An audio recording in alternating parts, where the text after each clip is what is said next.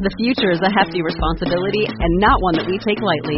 But then, taking things lightly has never been what Hefty is about. That's why we've created the Hefty Renew program that turns hard-to-recycle plastics into valuable resources like park benches and building materials. To participate, simply fill up an orange Hefty Renew bag with accepted items, tie it up, and drop it in with your regular recycling. That's it. It's that easy. It's time to rethink recycling with Renew. Particular valued resources may vary by geography. More info available at heftyrenew.com. There's an unsolved murder that took place almost 3,000 miles away from Washington state, and yet it remains linked to this part of the country because of a cult TV show from the 1990s.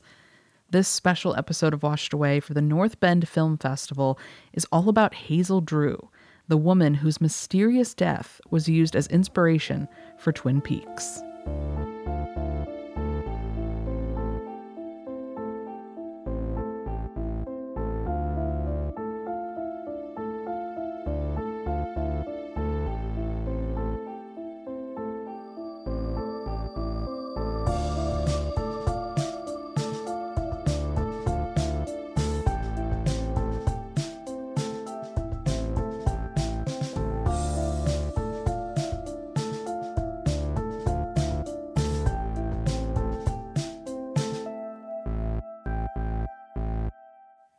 If you're not familiar with Twin Peaks, it's a popular television series that originally ran from 1990 to 1991 when it was canceled. But the show created a massive cult following and was eventually brought back in 2017. The show follows an FBI agent, Dale Cooper, as he and the local authorities in the fictional town of Twin Peaks investigate the murder of homecoming queen Laura Palmer. The show was primarily filmed in small towns around North Bend, Washington, where co-creators David Lynch and Mark Frost were surprised to find the exact locations that they had written into their pilot episode. That would include the Salish Lodge and Spa, which is known as the Great Northern Hotel in the show, as well as the famous Tweed's Cafe, aka the Double R Diner. North Bend is a unique and beautiful place only about 30 miles away from the big city of Seattle, and a quick Google search will prove that the area has certainly seen its fair share of real-life crime and murder. But Hazel Irene Drew didn't grow up in North Bend, or Snoqualmie, or anywhere else in Washington state. She lived across the country in a place called Troy, New York.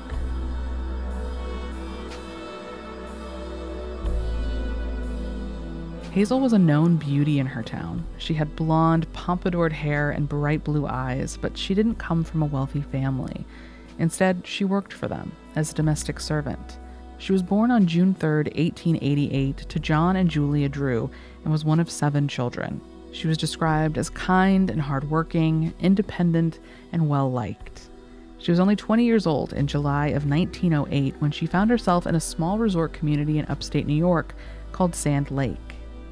It isn't known for sure why Hazel had traveled there, but her little brother Willie was staying at a family friend's house nearby, so it's possible she was going to visit him at the Sawalskis. On July 7th, Hazel was seen walking alone at night by 2 men driving a horse-drawn wagon. Their names were Frank Smith and Rudolph Gundrum. They remembered her because it was unusual for a woman to be out alone at night, and because they recognized her, or at least Frank did. He knew her and her father. Sadly, that would be the last confirmed sighting of Hazel alive. 4 days later, a group of boys would find Hazel's body laying face down in Teal's Pond. Her cause of death was determined to be blunt force trauma to the head with an unknown weapon. And because she was in the water for a few days and it was summertime, Hazel had already decomposed beyond immediate recognition. But she was still able to be identified thanks to her clothing and the gold fillings in her teeth. During her autopsy, no water was found in her lungs, indicating that Hazel had been murdered on land and then placed in the water.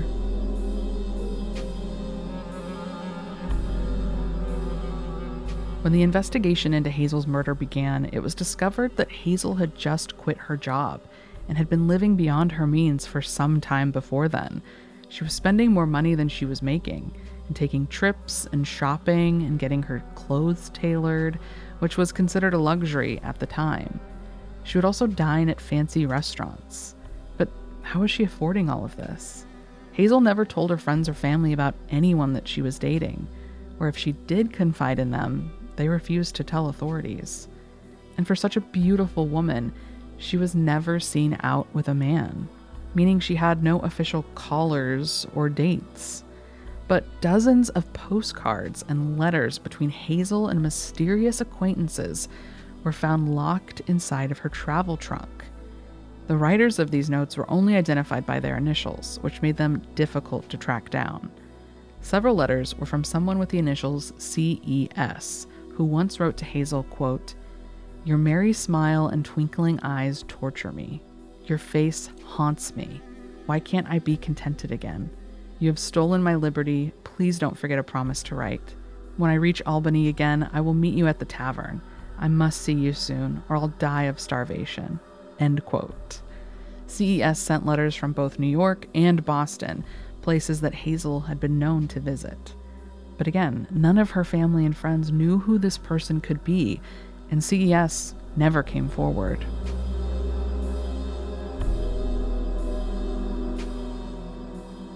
Despite having no actual names of known admirers or boyfriends to look into, the suspect list for Hazel's murder was quite long.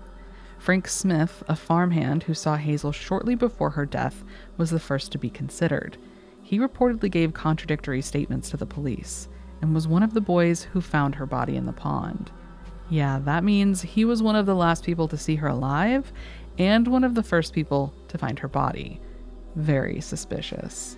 But he had several alibis that seemed to clear his name. Then there was Hazel's estranged uncle, William Taylor, who had a farm only a mile away from Teal's Pond where she was found. But because they were estranged, it's not thought that Hazel was going to visit him while she was there. And there's no way to know if he knew that she was in town. Then there was a dentist who had proposed to Hazel at some point, despite the fact that he was married, a train conductor who she was rumored to be secretly dating, and a creepy millionaire who ran a nearby resort that caused a lot of town gossip. But remember the family friends that Hazel's little brother was staying with, the Sawalskis? They had a son named Michael, who was quote-unquote big for his age and known for herding animals on their farm. He became a suspect as well, though he apparently had an alibi stating that he was at the farm all night on the 7th and couldn't have possibly killed Hazel. Not sure if his mom was his alibi or what, but there are rumors that he met up with Frank Smith that night. And there's Frank's name again. The Frank that was a farmhand, just like Michael, and had an alibi just like Michael. Did he and Frank kill Hazel together? And if so, why? We may never know. The investigation was big news at the time. Reports of Hazel's murder were in the papers and the tabloids. There's a lot of attention, but sadly, not much progress on the case. And the public didn't have much sympathy for her. Theories and rumors about what happened to Hazel involve a possible suicide, secret abortions, sex work, and powerful men looking to silence their mistress. But because there's no evidence and no confession, her murder remains unsolved to this day. She became a cautionary tale, like, look, this is what happens to women who walk alone at night, or this is what happens to women who are promiscuous. You know, it's the same victim-blamey stuff that we hear today. I'm sad to say that the discourse hasn't come that far since 1908. Hazel Drew's murder became a ghost story to locals that grew up in that area of New York. One of those locals just so happened to be Betty Calhoun, the grandmother of Twin Peaks co-creator Mark Frost. While working on the concept for the show Twin Peaks, he remembered something that his grandma had told him when he spent summers at her house as a kid. It was a story about a murdered girl found in a lake, or a girl haunting a lake, something like that. And after doing some digging, he rediscovered Hazel Drew's case. To him, it was the perfect setup for what would become the central plotline of Twin Peaks: who killed Laura Palmer.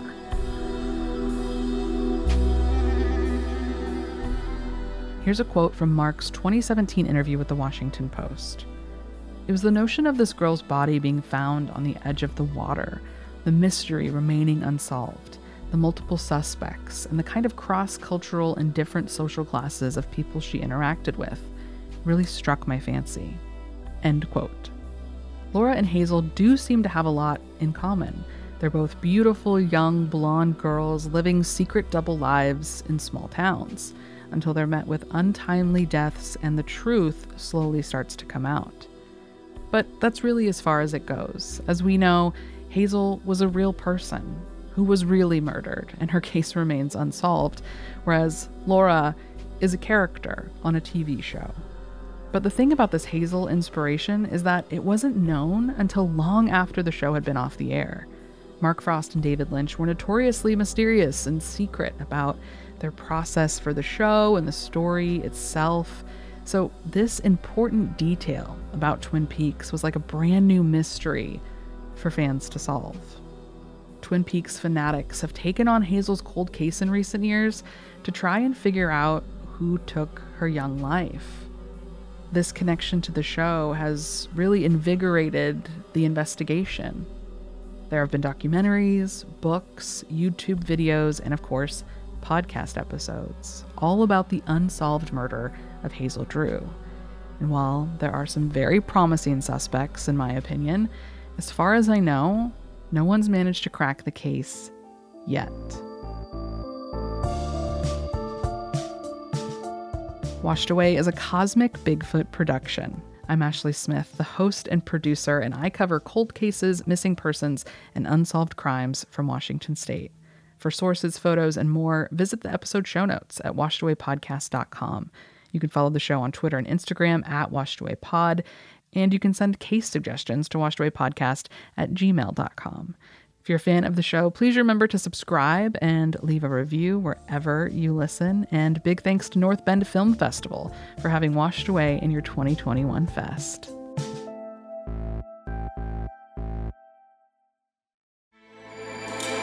With everything you have on your plate, earning your degree online seems impossible. But at Grand Canyon University, we specialize in helping you fit a master's degree in education into your busy day.